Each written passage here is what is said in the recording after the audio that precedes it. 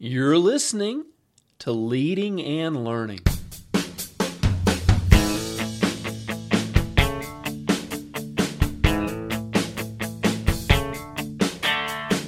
This is the place where we talk about practical leadership, theology, fitness, how to create winning habits, and so much more. My name's David Spell, and I'm a retired police officer, a pastor, a New Testament scholar, and a leadership coach. My goal on Leading and Learning is to help you live your best life. Thanks so much for joining us today. This is episode 69 of Leading and Learning, and I'm so happy you're with us today. In this episode and in the next episode, we're going to be talking about the important subject of small groups in the local church. And today we're going to be talking about the importance of small groups. Why are they important to a local church? And I'll be upfront with you. I don't know of any successful church that operates without some type of small groups program. Now, I realize they may call them different things. They may call them connect groups or discipleship groups. Some people call them life groups or family groups. I've even seen in some traditional churches where the Sunday school program actually functions as their small group program. So whatever you call them, it doesn't matter. The importance is that we have some type of small group program where people are able to meet together weekly, bi-weekly, and do life together. And so in this episode, we're going to be talking about why having a good small groups program is important for your church. What's the purpose for it? Well, I think first of all, we want to understand that we are called to work with Jesus to build the church. He said, I will build my church. And before he left, he entrusted his ministry of disciples. He said, go and make disciples of all nations. And that's what we're called to do.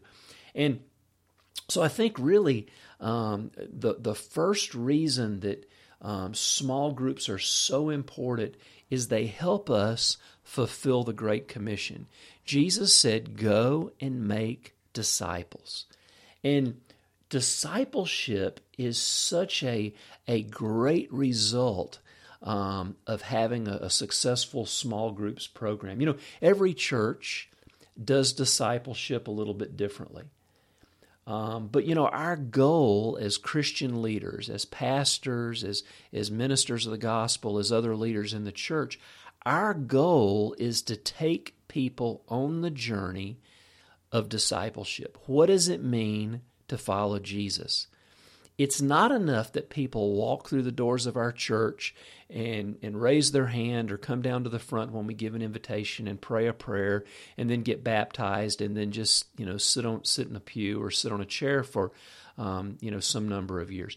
No, we want to take this person on a journey of what it means to follow Jesus. We want to disciple them. And small groups are an excellent way to take people on this journey of following Jesus.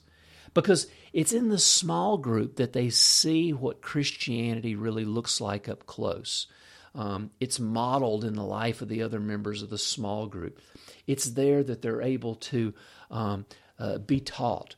Most small groups have some type of Bible teaching or some type of teaching that helps people to grow in their Christian life. So there's some type, maybe it's a Bible study. My wife Annie and I, for many, many years, have led connect groups or small groups, and it's just been something that we've done. It's been a real joy of ours to work with people and disciple people. And there was one particular year that we committed to working through the entire Sermon on the Mount. Now, it's only 3 chapters, but we spent an entire year going through it. And we weren't spending hours every week. It was during the Connect group, we'd spend, maybe 30 minutes in teaching and in discussion and letting people interact with the text and talking about it. But, I still get feedback from people who talk about some of the Bible studies that we did in our Connect group and how much they meant to them and how much they helped them to get grounded in their faith. So, this is just one example of discipleship, but that's what we want to do in our Connect groups. We want to disciple people. We want to help them understand what it means to follow Jesus. So discipleship is one of the reasons that small groups are so important. A second reason that small groups are so important to the life of a church is they provide pastoral care. Now, I know in the past, the pastor did everything. He's the guy who visited the hospital. He's the guy who came and prayed for you when you were sick. He's the guy that you came and talked to when you had a problem. But more and more, this model has shifted. And, in C3 Church, we really believe in pushing pastoral responsibility down to lower levels. We want to give our leaders the opportunity to pastor the people in their Connect groups. Because really, it's in the small groups, it's in the Connect groups where people are cared for and looked after. As the church gets bigger, it's sad to say, but it's reality. The pastor's not going to know everybody. The pastor's not going to know what's going on in everybody's lives. Now, of course, as leaders, we want to let the pastors know what's going on, the bigger situations, the families that are in crisis, the marriages that are in crisis. We want the pastor to know. But the reality is the pastor's not going to be able, the senior pastor's not going to be able to interact in every single situation. But the Connect leaders can. The Connect leaders and the members of the Connect group can be there to provide pastoral care when one of their members is going through a financial crisis, when one of the members is going through a health crisis. I can remember a number of years ago, my wife had to have back surgery, and it was our Connect group that looked out for us. They brought meals. They came and sat with my wife when she was recovering and I had to go to work. They were our family. They looked after us. They were the church. And it's not that other people in the church didn't help as well, but it was the Connect group that we were involved in, the one that we were leading actually, where the people came in and provided the ministry that we needed. So this pastoral care in a smaller setting is so important because, in a church service, there's often not an opportunity for somebody to share what's really going on in their life. But in a Connect setting, in a small group setting, people will have the opportunity maybe to open up and share struggles that they're going through, issues that they're dealing with, and receive prayer and ministry from those in the group. Really the group becomes a family. And families take care of each other. So the group members look after each other. So pastoral care is one of the primary reasons that we have small groups. We mentioned discipleship, we mentioned pastoral care, and then there's a third really important purpose for small groups, and that's for developing leaders. People develop their leadership skills, their spiritual gifts, so many other things in a small group setting. Again, in a church service, there's not always opportunities for everybody in our church to develop their gifts.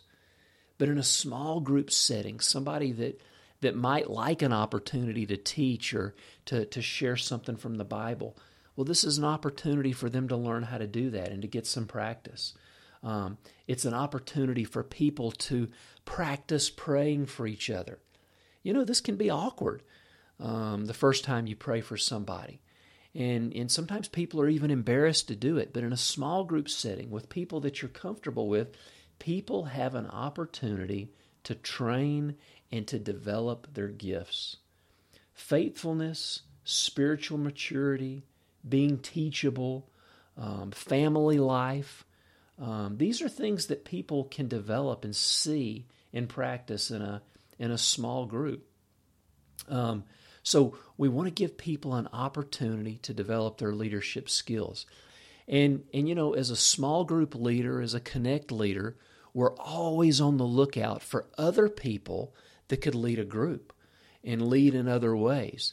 And what better place to develop a leader than in a connect group? And as a leader and as a pastor in the church, there is no greater joy than seeing somebody that you've invested 6 months, a year, 2 years in, and helping these people to grow, and then see them step out and begin to lead a group of their own.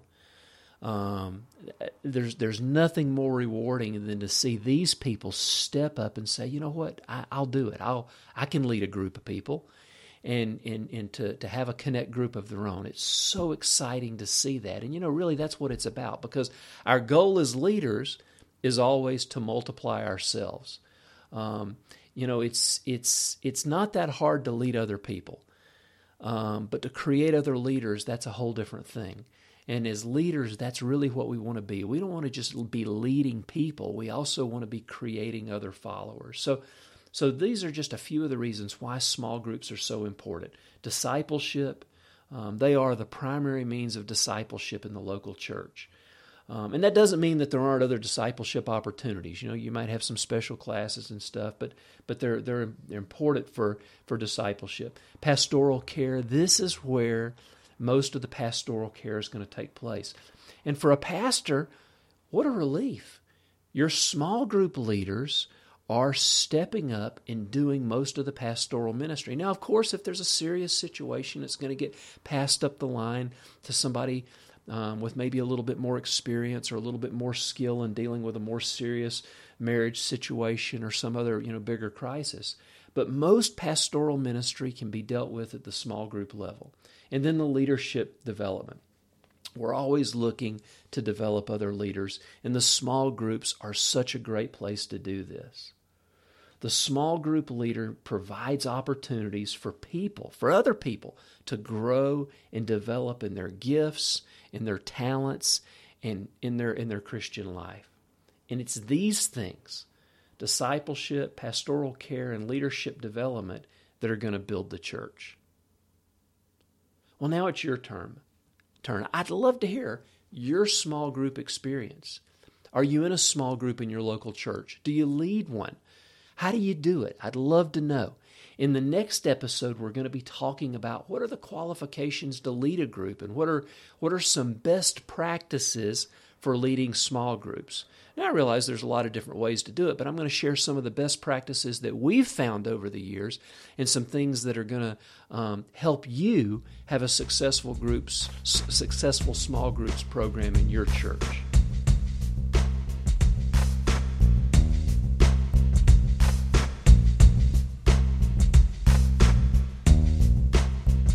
Well, now it's time for this week's resource highlight. Leading into the 21st Century and Beyond is my book on leadership. And it's really a lifetime compilation of things that I've learned as a leader.